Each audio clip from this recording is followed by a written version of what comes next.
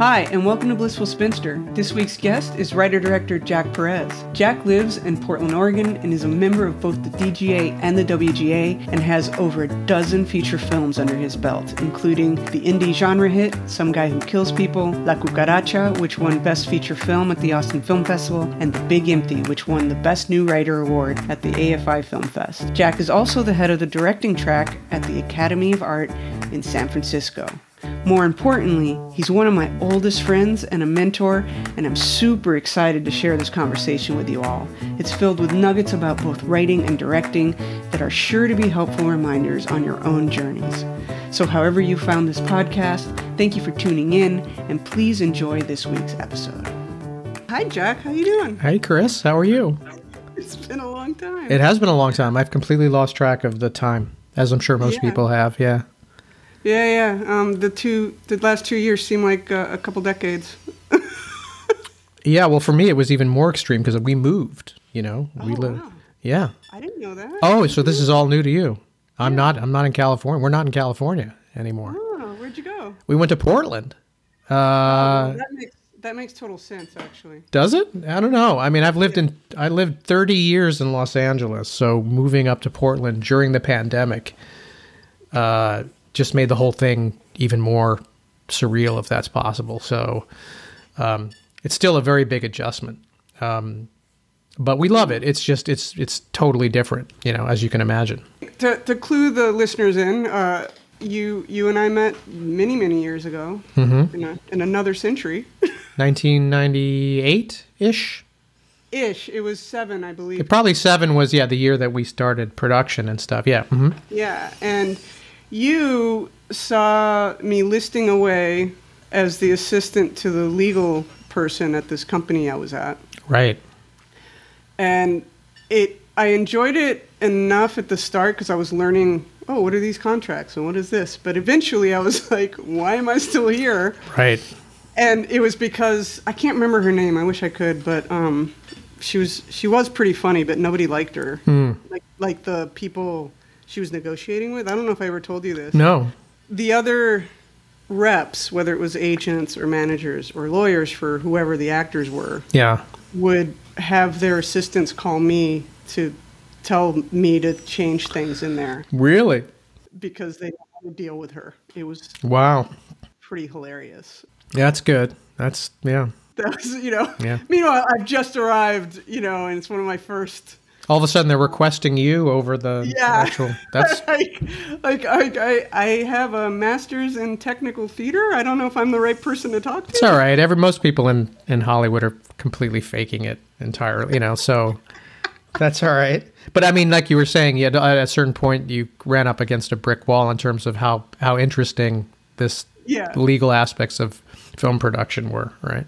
Yeah. I mean, it served me over the years, because I can understand, when I get something, I'm like, oh, okay, that's normal or that's whatever. But it wasn't.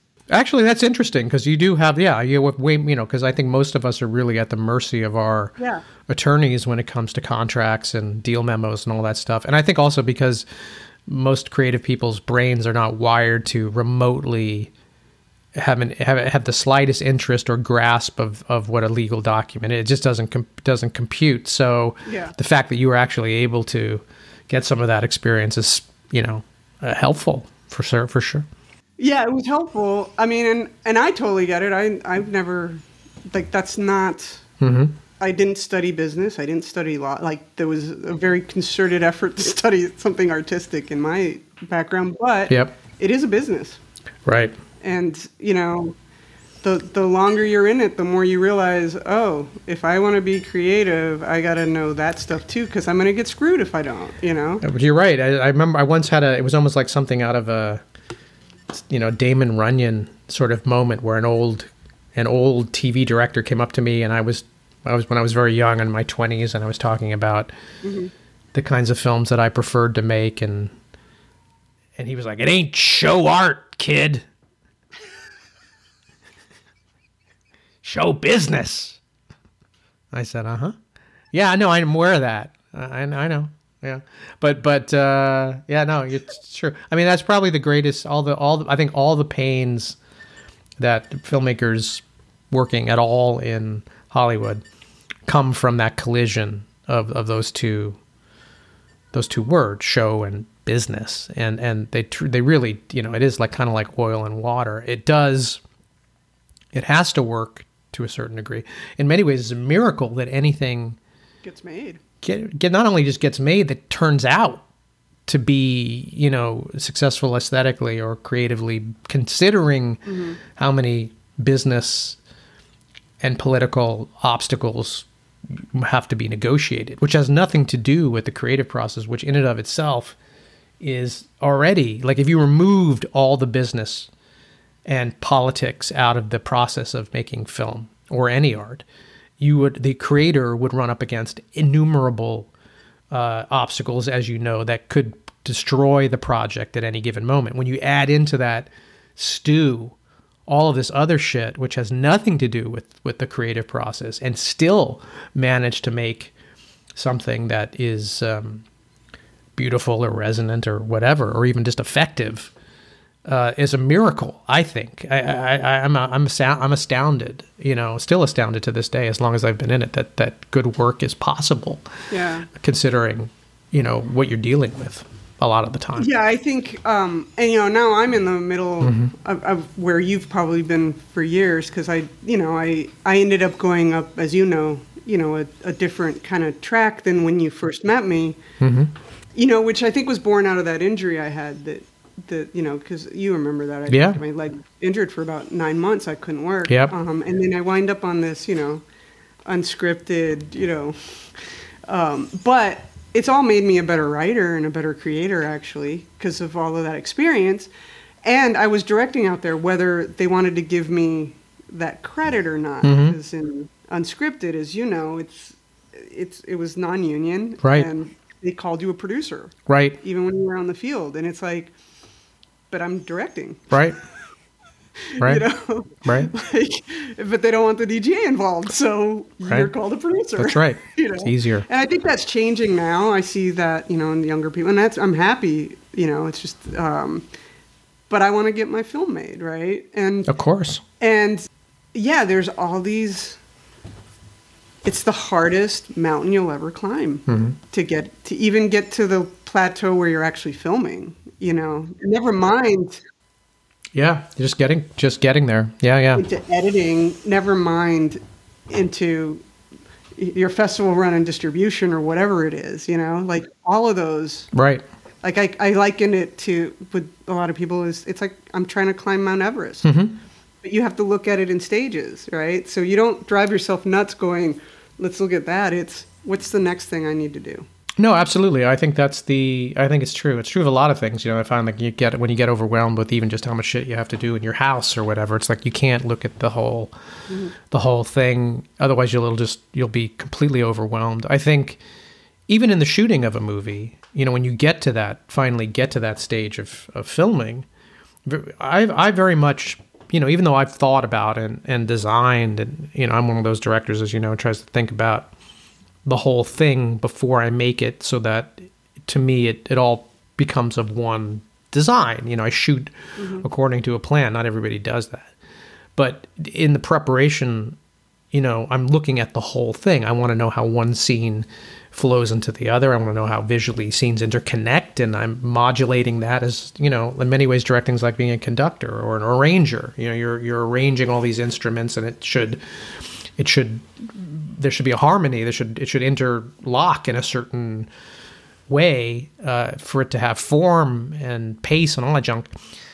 But still, what I was getting at is when you get down to shooting, all I think about is really the scene in front of me or the scenes for that day. I can't even begin to think about what's tomorrow or a week from now. When I'm shooting, it's as if the only thing that exists is the scene in front of me. And I think that's in almost like whatever scene you're making, my philosophy is kind of like, well, what if that's the whole movie? Like, what if the whole movie lives or dies on this scene? Well, then you're going to like really mine that scene for everything it's got. You're not going to say, well, this is a throwaway scene. Tomorrow's scene's much more important. I think it's better to like just drill down on what's in front of you and give everything to that. And then it's done. That's why it's like one of my favorite directors, the great Sam Fuller, who directed The Big Red One and Shock Corridor, and was considered one of the greatest independent filmmakers, even though he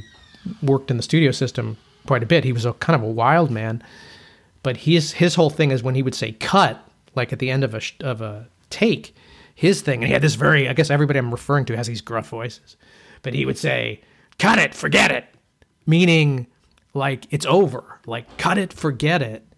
And you hear that if you see anything behind the scenes, like cut it, forget it. It's almost like to the actors and to himself, he's saying that's behind us now. Yeah. Like that's done. Like that's been banked.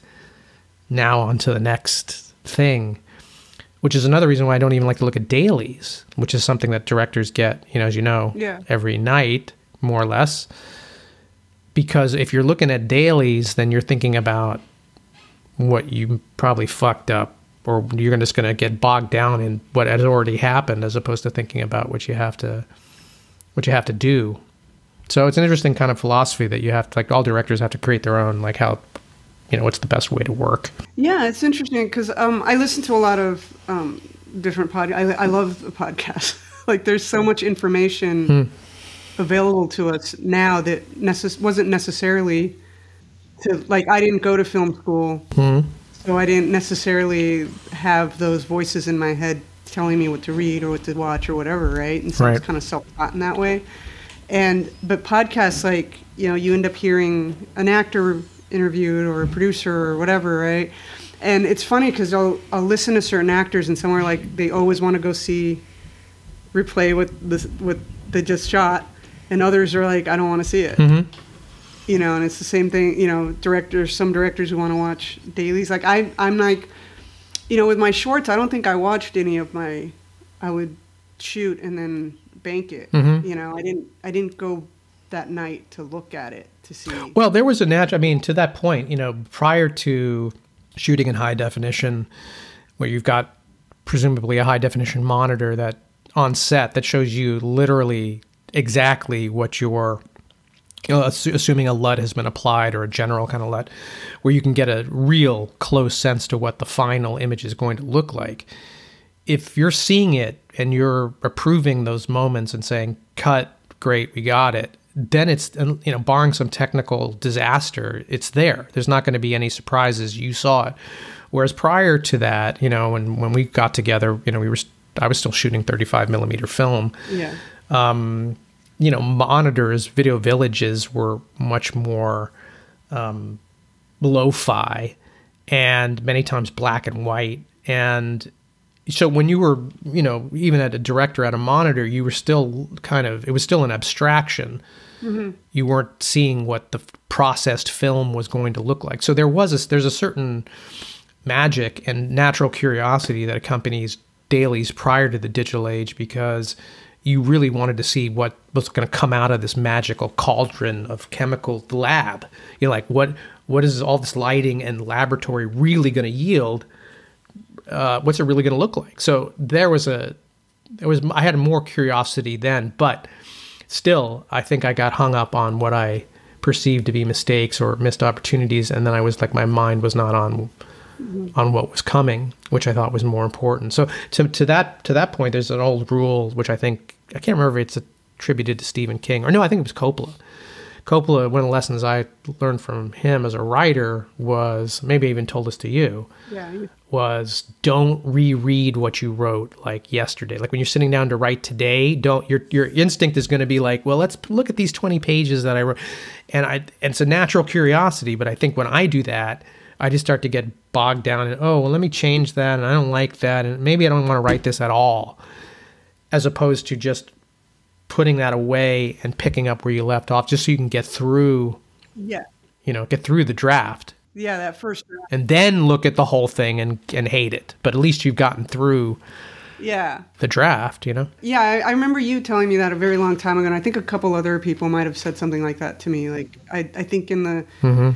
I think back to myself in the 90s, and I know I was pretty fearless about who I'd go up to and ask to, like advice and whatever, which is what you're supposed to do when you're in your 20s and whatever. No, I envy that. I've always been very, timid about that. I always feel very self-conscious. So, I mean, to be able to go up to somebody and say, hey, tell me what's what is like great. Yeah, it's an admirable quality.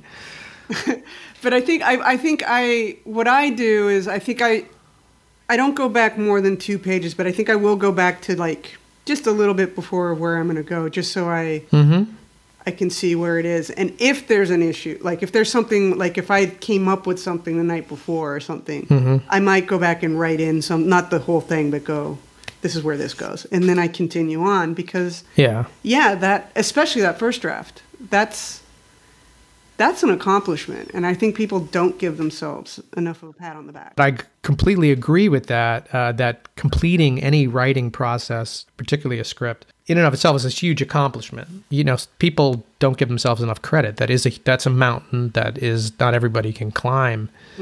And when you get through it, regardless of what you think the worth of that first draft is, that's a big deal. Yeah. And you should be proud of yourself because that's not easy to knock out 120 page story. That's the hard, in many ways, as so many people have said, that's the hardest part of the whole thing anyway. It's just like coming up with the story. That's what Chaplin said. Yeah. It's just like just coming up with the idea was the hardest part. Everything else was like easy comparatively. So, and I still consider myself a director more than a writer. And so I still have much more respect for the people who practice that because I do think that's the hardest aspect of the whole thing.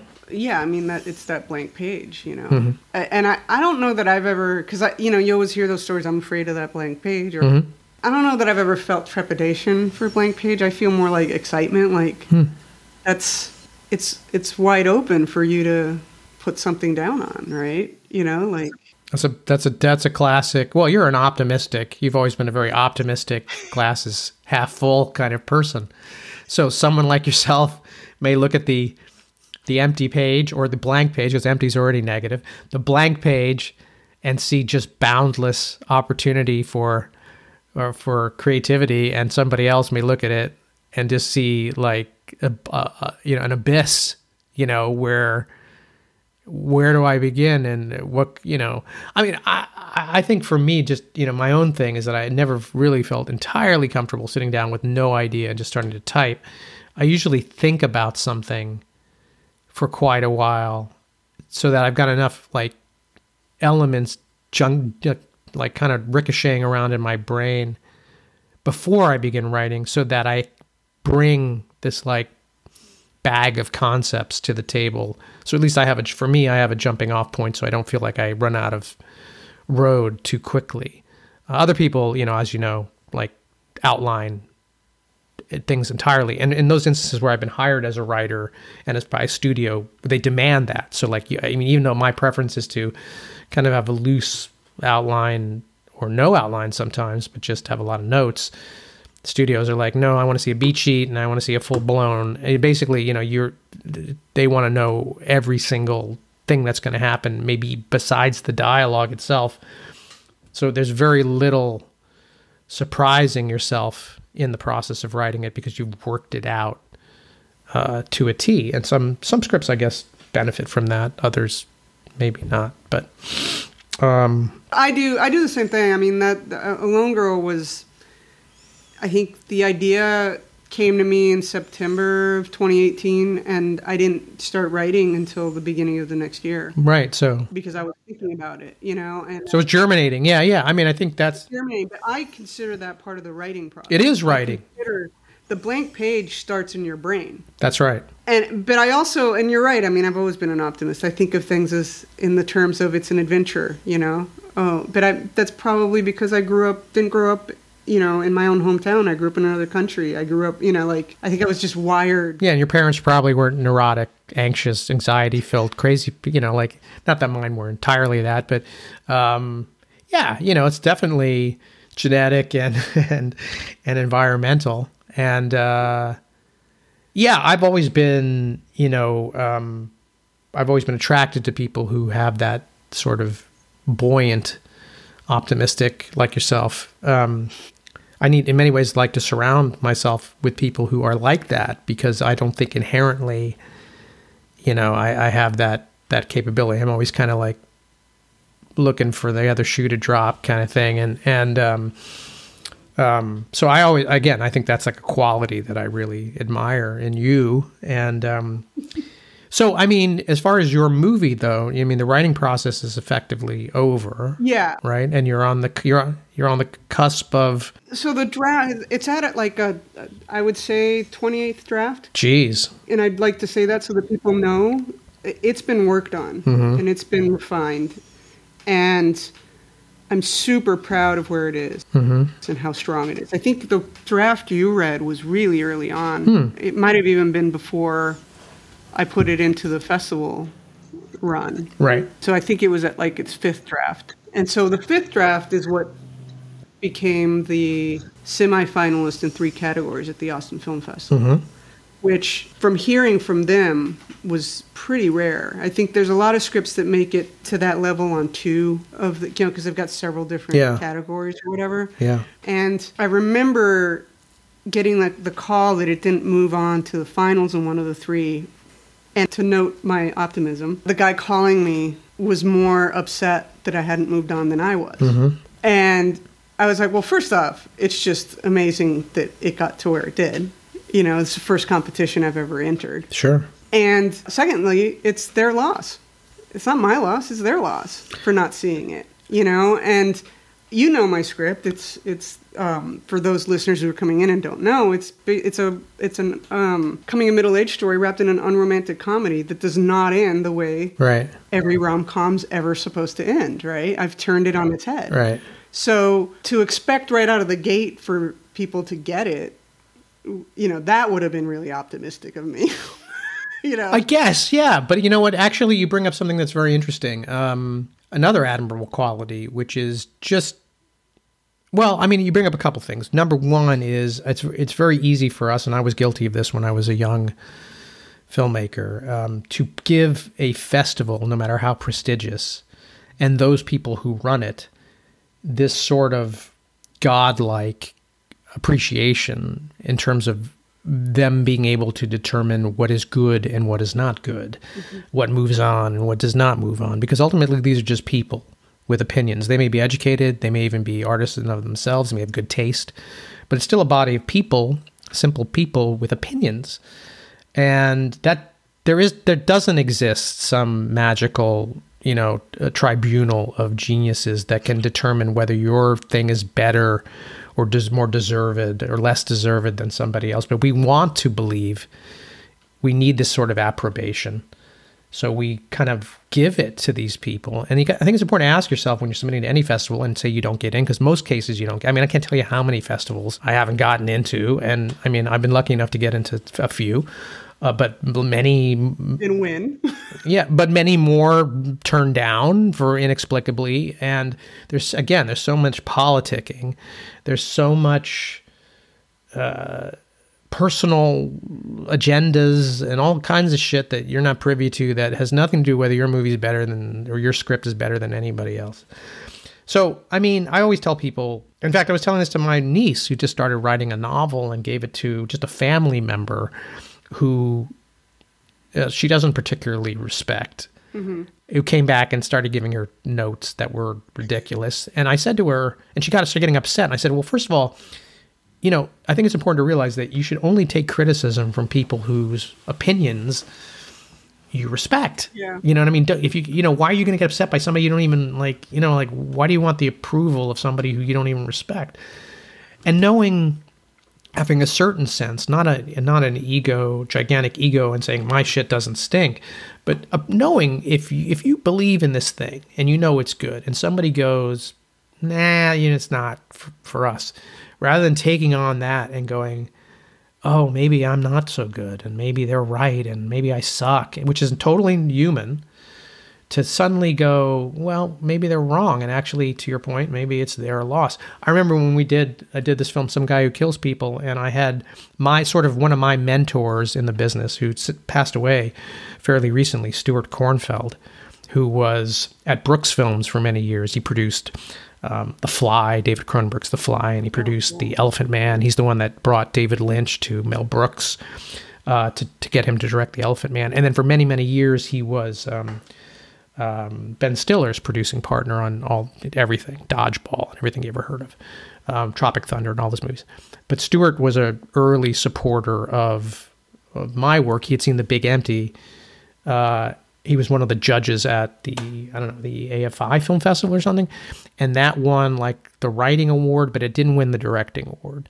And I got a call from him that was kind of like, he was like, Jack, I would have, I think you should have been in there for the directing award, but I had to negotiate so that you guys could get the writing award because they were friends. They wanted this other guy, and automatically I knew, oh, I see, it's a whole game. There isn't like this like truthiness going on about like, it's all this like behind the scenes kind of stuff. And what happened was when I did Some Guy Who Kills People, and I hadn't talked to Stewart in a long time, and I just wanted him to see it because I respected him. I was like, I wanted him to see it. And I sent it to him and said, hey man, this is my new thing. I'm curious, what your opinion, what your reaction is.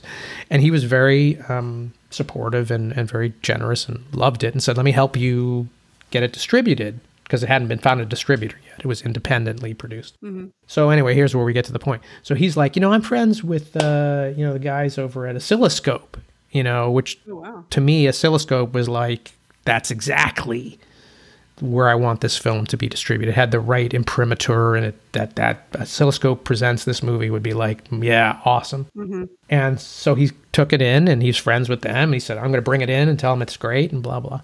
So like a couple weeks later, I called him up and said, hey, do you ever hear back from Oscilloscope? And he said, yeah, they passed. And I said, and I went immediately, even though I had already been in the business 20 years already. I was like, oh, why didn't they like my, I went into the, what did they say? Did they not like and I have as I believe in myself. I'm not like, oh, gee, am I any good? But my reaction was like, oh, the Oscilloscope didn't like it. What did they say? And I always remember Stewart's reaction to that. He said, fuck them. They don't like it. It's their fucking loss. Fuck them. Next. Like that, when they were his friends, he was like, they're stupid. They don't get it. Fuck it. Yeah. And it was kind of like, right. Yeah. Right. That's next. Like they don't want it. Okay, for whatever reason, too bad. They're lost. They don't get it. That's fine. No big deal. And I think it points to a bigger issue, which is skin thickedness and just overall personalities. The personality that survives in the business. I've been told more times than once, more times than I can count, rather, that I'm too sensitive for this business, or I'm take it too personally, and that's just my personality. I just take things too personally. I think it's so much better if you're going to be in show business that you don't take it personally, ever. Like it's a tall order, but it's like there's so many no's and there's so many like that to like take it on each one of these things, these rejections or these passes, or I didn't get into this festival or that. To take that on is to just like, destroy yourself, because it isn't personal. Like what somebody passing on you is not a personal thing. Yeah, no, I mean, I was going to say, like, what got us on this whole thing was, I didn't enter Austin Film Festival I had a very strategic reason why I'd done that with my script and which festivals I did or competitions I did enter with it. It was strategic because I don't have a rep. And I'm like, if it performs well at some of these more prestigious competitions, it's like somebody saying this is good. Right. And so I think that's kind of why I didn't necessarily take it as personally, because I was already going, I'm going to make this film. Mm-hmm. This is the film I've written for me to direct. Mm-hmm. And you've read it. It's very much me. Totally you. It's very personal. Yes. And I don't think anyone else could direct. I mean, someone could direct it, but they're not going to bring to it what you're going to bring to it. That's right. What I'm going to bring to it, right? That's right. But it's taken me a while to get to this point. I've got my sensitive, sides and my feels, and but I think the older you get, you start to realize, fuck them. I wish I had come to that sooner. I think that it's a difficult thing because I think the irony and I've always said this, is that to be any good as a creative person, you have to be very vulnerable emotionally. You have to be in touch. You have to be open and naked and be willing, like to your point about like what you're going to bring. If you're telling a story that comes from experience and you want to, sometimes a very painful experience, and you want to bring authenticity to that, and you want to communicate that as a director to your actors and everybody else in the department, specifically your cinematographer, to get the atmosphere and to get that authenticity, you have to tap into that shit. And so you have to have like the ability, not everybody does that and has that ability to be that vulnerable. And to be any good, you have to be able, I think you need to be able to access that. At the same time, you're working within a business that is one of the most ruthless, ugly, insane, brutal businesses on earth. And again, it's like showbiz. Those things don't go together. Like how can the most vulnerable people be expected to survive in an atmosphere, where there be dragons everywhere? It's crazy. So finding a way to, I guess, compartmentalize those things and open up your vulnerabilities when it's necessary creatively, and putting the shields up, the blast shields up when you have to do everything else, I think it takes a certain amount of time to acquire those skills. It's a learned skill. Yeah, it's a learned skill. I don't even know if I've learned. I probably still haven't learned it all that well. But I look at people who just sort of like these things would devastate me. Information like rejection would devastate me. They're just like glancing blows. They just kind of like it's just like they just kind of skim off of some of these friends of mine. I'm like, they're fine, and I'm like, fuck, how do you do that? Like I want to be like that. So for someone who hasn't, kind of gone through the ringer, you have. You've been in this business for a long time.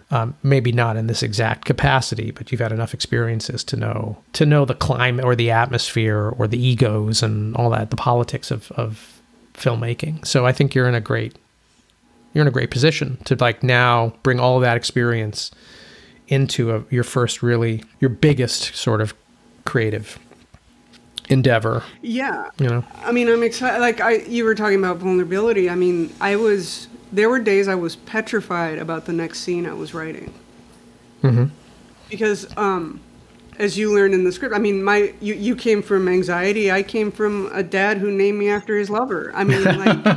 Like that's a whole other kind of craziness and crazy, Totally. And to turn that into comedy was super liberating. But before getting to that moment of jumping off and learning, like going, oh, if I write it this way, like that's hilarious to me, and now I got to execute it. Right. I wouldn't have been able to write this script when you met me. Mm-hmm. I love that you can see the evolution in me. Right. Totally. No, totally. Big change. And that to me is the artist's journey right there, right? Absolutely. I think that, some people say that, particularly with filmmakers, that the filmmaker makes the same movie over and over and over again, meaning it's certain themes, certain characters, certain things repeat film after film after film because they remain immediate and relevant sort of ideas about humanity or whatever that the filmmaker cannot get out of their system. It's like it's just it's not solved yet, so I'm going to explore it again.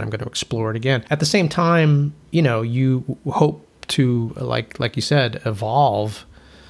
And I think if you look back at where you were at a certain point, and even if you look at your own tastes, like what movies you liked at a certain age, and what movies, maybe something you saw when you were in your 20s didn't resonate. Suddenly you see it as an older person, and you're like, wow, that means something to me now. So context and where you are in your life, and that's not only going to impact on your own taste about what you consume, but it's also going to certainly influence what you make or what you choose to make. Yeah. So, all those cliches are true. Like all the shit that happens to you, particularly the traumatic stuff, certainly is gives you ammunition or source for creative work. Because you have something to talk about. You have something to to express. But I forget who it was. I can't remember which filmmaker it was. Was it Trevanier or something? I mean, a French New Wave filmmaker who said, well, while everybody out of film school was going immediately to make their first feature, he decided to take 5 years off and just live life, just because he knew that he would not have a fucking thing to say in his first film until he had experienced something worth. I thought that, wow, talk about maturity. That's and foresight, because I couldn't wait to make my first feature. I couldn't to say, and a lot of filmmakers do burn out. They're like, okay, I said it all. I mean, look at someone as great as Woody Allen, whose first 20 movies are brilliant, and then the next 30 movies are, for the most part, shit. And you're like, how could that happen? Well, you haven't grown an inch. You don't have anything new to say. You haven't. It's not immediate. It's not necessary. What you're doing. So having something that needs to come out is a big part of it. This is a story you need to tell. Or is this I was saying this to a student the other day, because he's embarking like you on his first feature, and he has anxieties, and I was telling him, you need to make this thing. That's going to help you get it done. There's a difference between needing to make something and just wanting to make something. Wanting is everybody wants something, but having this kind of crusader's need to get this out of your system, there's a fine line there, and that does make the difference in many cases of whether you actually end up making the thing. All kinds of things can get in the way, and I'm not saying that if you only need it, it'll happen, but it can give you that edge. You steamroll, or maybe you don't steamroll, but you recover from obstacles faster. Yeah, I listened to the Roger Deakins podcast that he was doing with his wife over the pandemic. It's called Team Deakins, and you would nerd out. I heard about it, though, yeah. Yeah, you'd nerd out. Yeah, I bet. But he had a producer called John Killick on, who did Do the Right Thing, and he's a New York producer. And he was so good that they brought him on a second. There's two parts to his interview. But he said something that I had known in my younger years, and I was in the middle of a really particularly difficult moment in me trying to will my film into being, and I'm starting from knowing no one. Because I said, I wound up on a different track in entertainment, right, which has made me a better storyteller, but it means I don't have the kind of contacts that might help with making my film. So now I've written this thing, and I'm like, I'm going to make this film. And now I got to all right, now how do I do this? I need to be 20. I need to channel 20-year-old Chris again, right? But he said, you got to let your obstacles guide you. I was like, oh my God. That is something one of my theater professors used to basically say, a little differently, in Scene Shop. Because we'd get these, I was studying to be a technical director, and some grandiose undergrad scene designer would come with this, design for his set. And the teacher, their professor, was famous for saying, don't think about the budget. And I'm like, oh, you got to think about the budget, Right. At some point. Stop teaching them that, because budget is actually a very, very good driver of creativity. Yeah. Yeah. And I would take those designs and I'd look at them and I'd pore over them and I'd figure out how to put into fruition what their idea was within a budget. Right. So yeah, I was in that moment. Because you were asking kind of the journey I'm on. I've been trying to find financing, and that is a wild west, man. There is no rhyme, no reason, and deals come in and it might go, and then they go away for the most random things, and you are on a roller coaster, and you do get in your feels, and you're like, what is going on? And you have to figure out how to wake up the next day, because you go to bed destroyed. How could I know that, we had this one guy who was going to be a Bitcoin type deal, because the guy didn't want the big bad tax guy involved. Right. And basically we were coming up with a model where we would have a shared wallet. I don't know how much you know about crypto, but not at all. For the listeners who do know, they'll know what we're talking about. But there are now financial institutions that will loan you money with Bitcoin as collateral. So that shared wallet would be collateral for us to get A loan. basically a bridge loan Right. for our development funds.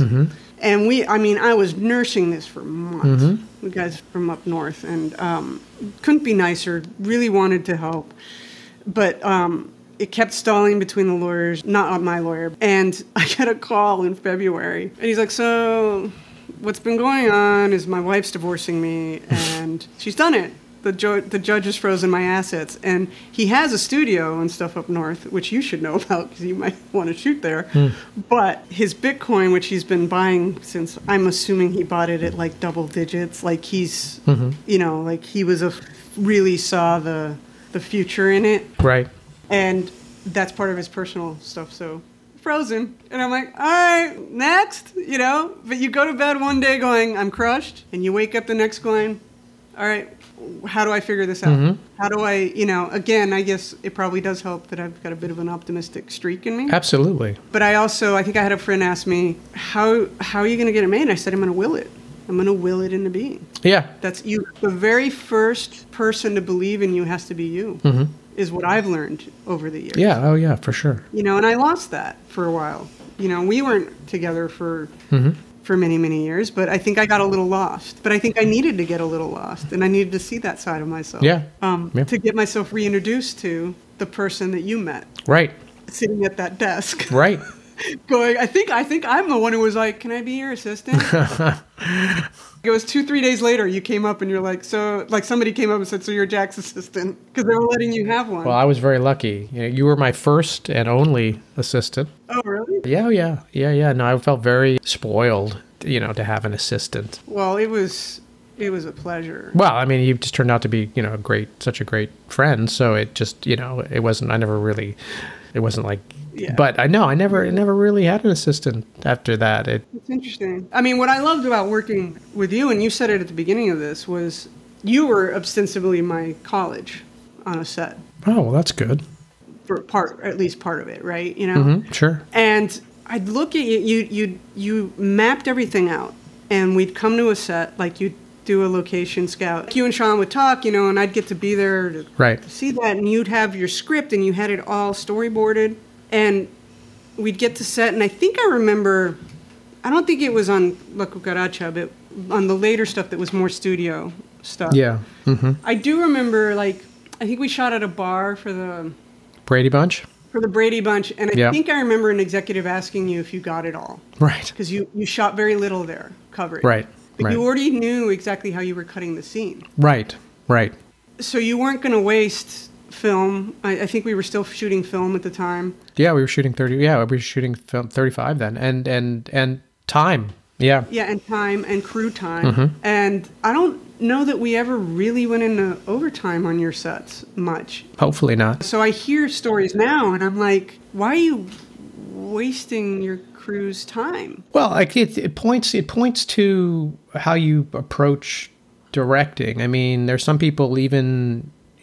As a teacher, I try to teach those two sort of, like, if you're going to become a director, I think it's really important to get a handle on sort of the two bookends of filmmaking. Forget about the specifics of directing. You're working within this medium, and the sort of beginning and end, not truly the end, but the beginning is the camera, and the end, more at least pictorially, is the edit. So to understand shots, just what shots mean and the difference between why a close-up, why a medium shot, why move the camera, why not move the camera, why from a low angle or a high angle, and on and on and on. Compositional values, why shoot something one way versus another, why frame it dead center, why shoot it off center, why use negative space, why blah blah. Like understanding like those things, and then understanding how those pieces go together, that in a film there's actually very little difference between putting a film together shot by shot and putting a sentence together word by word, or a musical composition note by note. Each note, each shot, each word has value, but really it's all contextual. It's how those notes, words, images interrelate or interconnect, and how they work together, right? So to not think about you don't have to fascistic and say it only goes together this way, but to not have a concept of how it might go together is not really. It's not as much filmmaking. That's the kind of directing where I feel like you're just accumulating data. You're accumulating moments, which is in and of itself a very hard thing. Like getting great performances, getting moments, getting it from a million different angles, because you're not exactly sure what's right. I understand that to a certain degree, but then turning over this like basket of moments to the mystical, magical editor that's going to somehow turn it into a movie, as I don't think really solid, strong filmmaking. And if you look at all the filmmakers that most of us really admire, when you point to this pantheon of directors, everybody from, Stanley Kubrick to Kurosawa to Martin Scorsese, David Lean, there's no accident that like David Lean started as an editor. There's no accident that Martin Scorsese was an editor.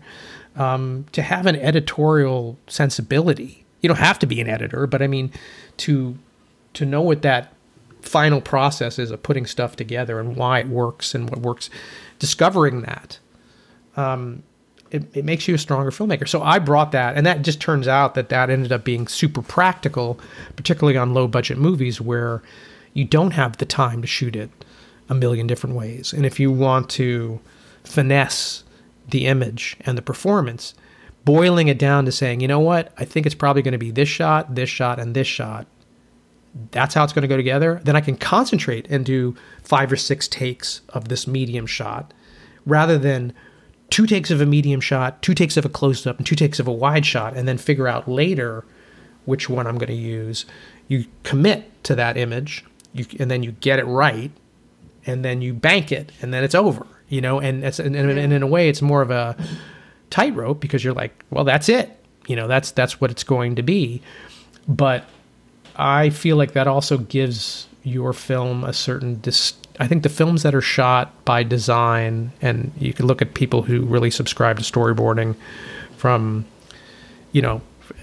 Hitchcock is obviously probably the most famous, but if you look at the Coen brothers, who, notoriously storyboard, all the way to something like Parasite, where every single freaking shot is storyboarded, there's a feeling of intention and design, which I think in most cases is a good thing in cinema. Yes, do you discover things that on set I think my philosophy is that if you come in with a plan, then you're in a perfect position to pivot or deviate from that plan if you find something more exciting. But if you come in like with nothing, you're only ever going to reach a certain height of performance of yourself as a director. I feel like you come in with a plan, and then it's like studying for a test. It's like, well, you can come in and not study and just sort of hope you pass, or think about how much better you feel, how much more confident you feel going into a test as a student when you've studied. You're still nervous, but you're like, yeah, I know this shit. Mm-hmm. Like you're going to be less surprised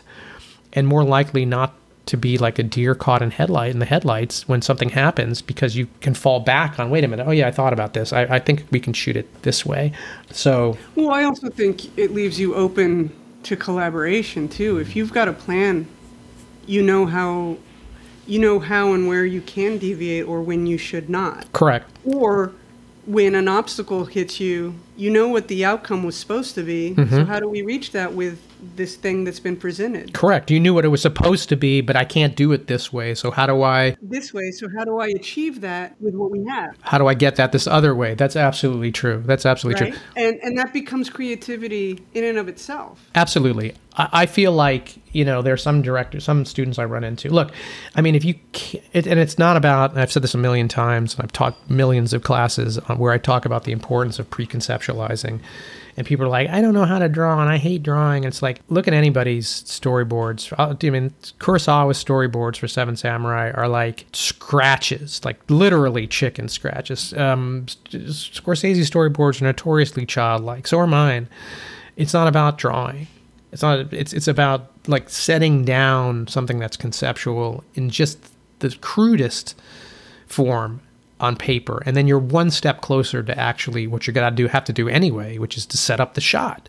So people are like, I just like to find it, man. It's like, well, fuck, if you can like go out there and like find it all day long and make your day and like wind up with brilliance, then God love you. I wish I could do that. But I liken it more to like, you don't build a house and just start nailing boards together, but no, a film is not a house. No, but I will tell it, like, I've always thought the script's a blueprint, and you need to think of it as it's also a conversation.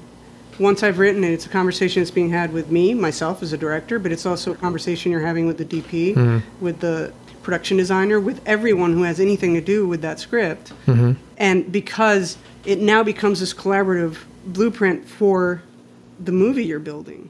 Right. It is like a house that way. That's right. And I also feel like, you know how long it's taken. How many drafts you say you did of your script? 28. How much time have you spent writing this thing? 2.5 years. Yeah. How many days will you spend ultimately making it? 22.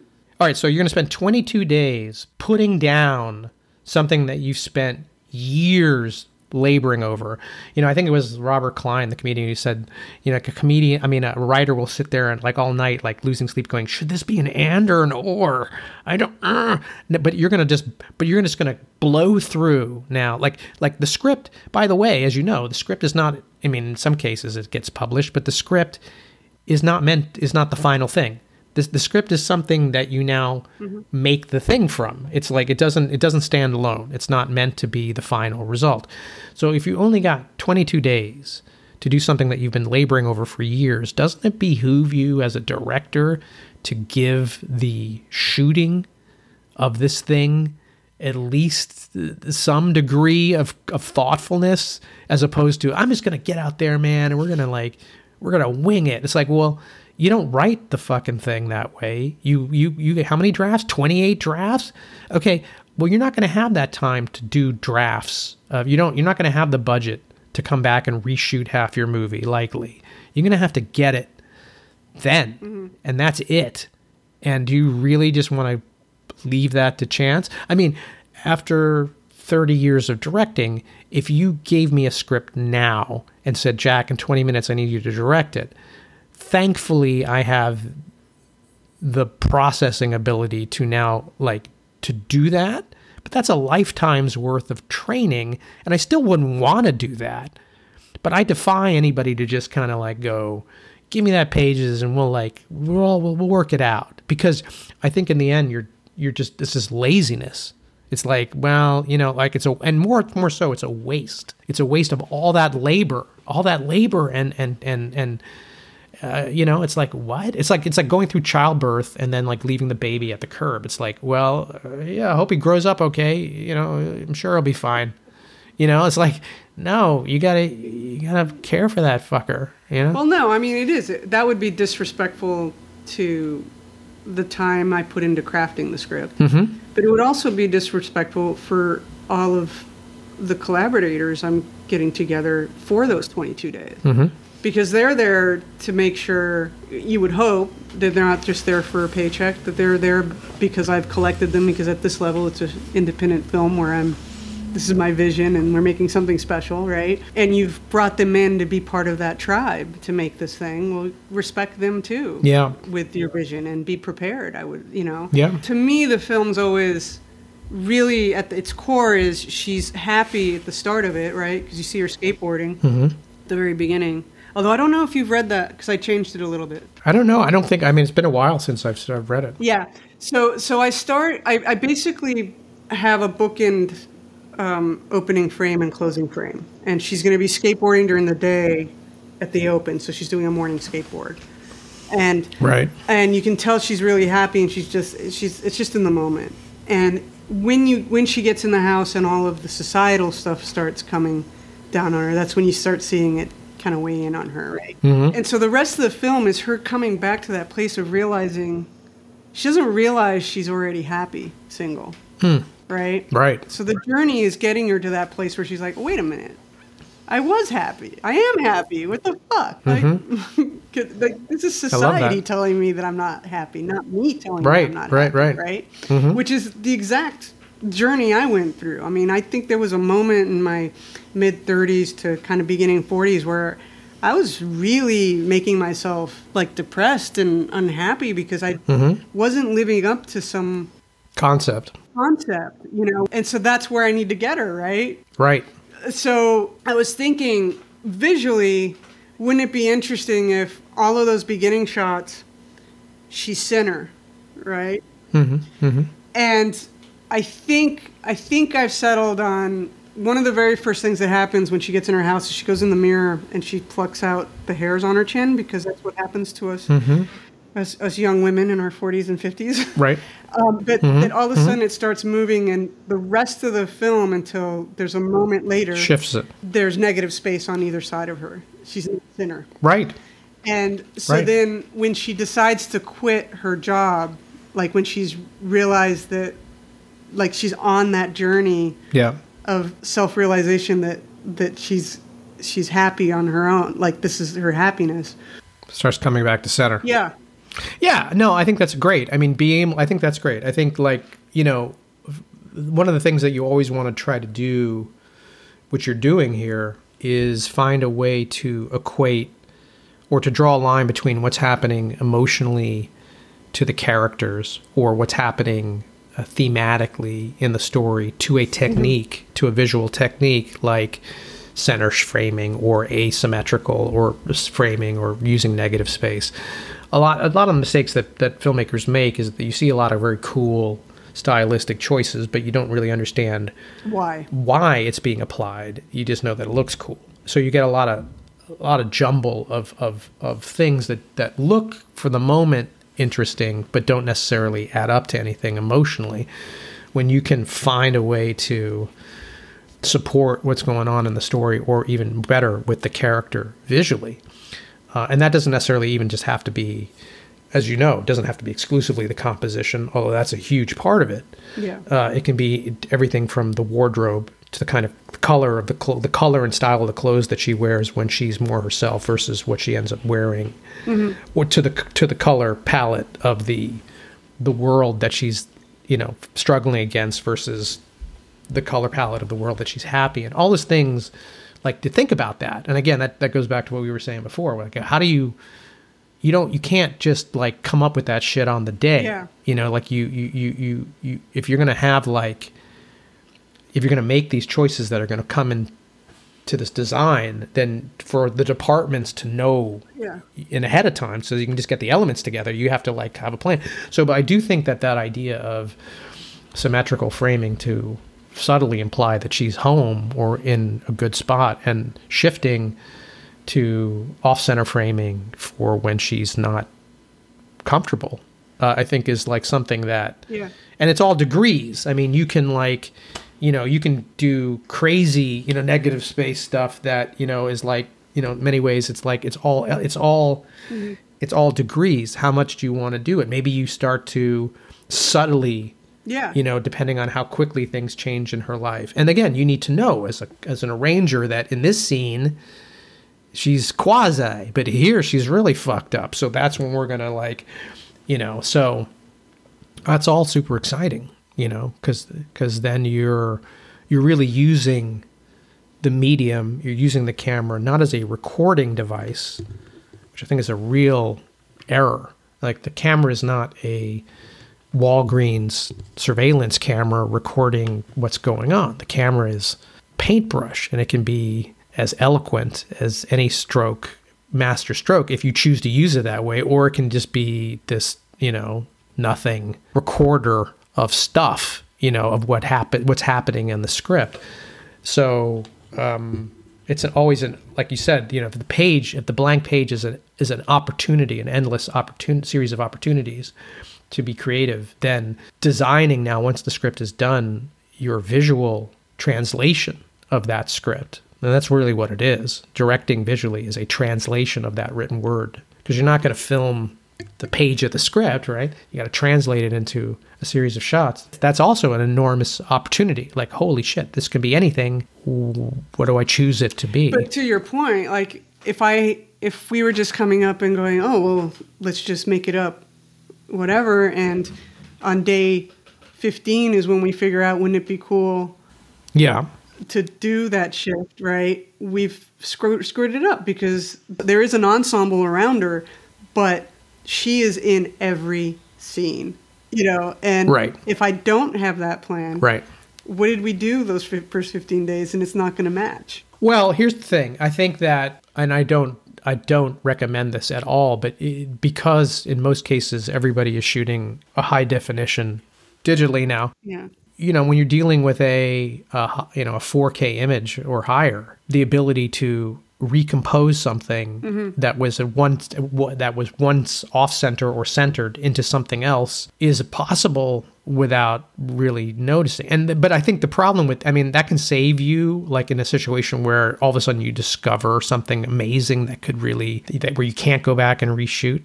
I think the problem with some, it's like anything. It's like, I love that ability to be able to manipulate something, but I don't think that's a substitute for preparation. A lot of people would just say, well, didn't shoot everything wide in 8K and then just carve it up into a million different shots in post. You can do it that way. That's not accounting for lenses or perspective or anything that happen or picking up the camera and moving it, how that changes the energy of a shot. But a lot of really lame directors will rely upon the technology at the crutch to say, well, fuck, I really needed a close up, but I got cowboy, but we'll just blow it up and no one will know. And in most cases they won't. But I do think that you can really feel I don't care what your personal taste is. Your favorite director, the one that you really made you want to be a filmmaker, is not that person. Mm-hmm. You know what I mean? Like the filmmakers that you really admire is not this person that just sort of figured it out in post. The one that inspired you is somebody who figured it out before. I think it's funny because if you get accustomed to this kind of design thought process as far as shooting and cutting how your movie's going to come together, preconceiving it, no matter how crudely you may draw it or sketch it, but just getting into that headspace. Then when you get into a situation, you can actually choose to let go of some of those things. I don't necessarily storyboard every single shot because it's so, I can hold those things in my head that are not, I storyboard the more complicated sequences or the ones that are really montage driven, where it's going to be a lot of pieces to tell this story. Or it's going to be effect stuff where I'm going to have to communicate very specifically, this shot is going to be an effect, or this piece of it is going to be an effect, and I have to communicate that to different department heads. I don't storyboard every single conversation because I can hold that in my head and know what I'm going to do when I get there without having to physically draw it. Or like in the case of Spielberg, who was like a hyper storyboarder, chose to rely upon his instincts when he did something like Saving Private Ryan, for the most part, because he wanted that spontaneous choice to be part of the pseudo-documentary style of the movie, the combat cameraman's perspective. And at that point, he was so fluent and immediate a visual storyteller that he could walk onto the set and go, yeah, camera should be here, camera should be here, camera should be here, without really wasting any time. The same way you would be as a documentarian if you ran up to see if a building was on fire. You wouldn't be standing there going, how am I going to shoot this building on fire? Yeah. Let's have a discussion, or I'll give you 20 minutes and I'll come back with an idea. It's like, no, you're going to say, go over there and get a thing of this and a shot of this. And so... But again, it starts with a discipline that I think in the end just makes for a better movie. And if there is an accidental, and I'm sure that, again, there are all kinds of amazing, happy accidents. But considering how few days you have to make a movie, and the ridiculous imbalance in the sense that the shortest amount of time in any production is the shoot. You spend way longer in post, you spend certainly way longer in prep, writing it, finding the money. It's an enormous imbalance. And then you get this weeny teeny little window, and then that's where you're going to actually make the movie. Valerie, my wife, again, who comes from theater, was always amazed how you guys don't even rehearse. It's you guys are crazy. You're not even going to rehearse. People rehearse on the day, but it's not like theater where you which makes sense. Hey, we're going to let's spend a couple weeks rehearsing this so that we can, like, hopefully when we shoot the scene, we've discovered a few things then and make it the best scene we can. It's like crazy in a way. Yeah. Because it's the most expensive part of the process, it makes sense that it would be the shortest. I mean, I was talking to someone yesterday and I was like, I went to a screening of The Big Chill. Would that film get made today? Yeah. There's so many of the movies that are like so essential to our lives and that would never be made today. And, and I look at these things and it's just like the world. I mean, when I see what the world's become, and believe me, I'm not like, one of these, like, there shouldn't be superhero movies, but it's kind of like, it's so shifted. It's so it's so, again, imbalanced, where it's like, yeah, they're making the Batman, now they're making the Batman sequel. It's like, yeah, okay. But it's like, Jesus, there's more to this. There's more to this medium, that there's so much more possible. And it's like you're saying, well, I'm only ever going to eat pizza. It's like, yeah, pizza's great. I love pizza. It might even be my favorite food. Do I only want to eat pizza the rest of my life? No, and is it possible to have other foods be possibly even more gratifying in different ways than pizza? Yeah. Like, it's like we're on the pizza planet now. That's where we live, Yeah, I mean, it's not just that. It's like, then you're trying to get your independent film made and you realize that the streamers are now grabbing all the actors and paying them ungodly amounts of money, and none of them want to do the films that might get them an Oscar nomination because look what just won. Yeah. Coda won. It was $10 million. Yeah. Well, I just think, it's like, it's a totally, new world. And I think that it's like, but I think that we've all now gotten to the point where we actually have a lot of the tools in our hands. And if we really need to make something, we'll find a way, and I think that's the most hopeful part of it, is going back to, like, optimism.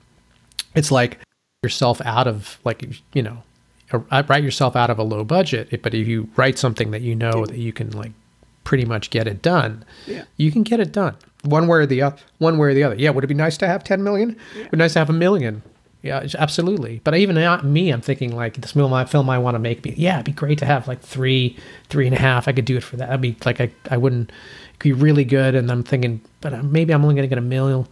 Could I do it for half? Could I do it for a couple 250? Like, I'm like, how could I do, like, finding a way to make it work is over in general is the filmmaker's philosophy. I got to find a way to make it work one way or the other. So I'm sure you're going to find a way. I'm super excited for you, and send me everything you got, and then we'll keep talking. Okay. It's been so awesome. Thank you for your time. And it's just great to hear your perspective too. 'Cause you've got so much knowledge. No, it's my pleasure. And I'm just so appreciative that you're sharing it with me. Thanks for having me. Thank you so much for tuning in to Blissful Spinster. If any of these conversations are resonating with you, please subscribe on Apple Podcasts, Google Podcasts, or wherever you get your podcasts. You can find Blissful Spinster on Instagram and Twitter and through our website, blissfulspinster.com. Again, thanks so much for joining me on this journey. And until next week, go find your happy.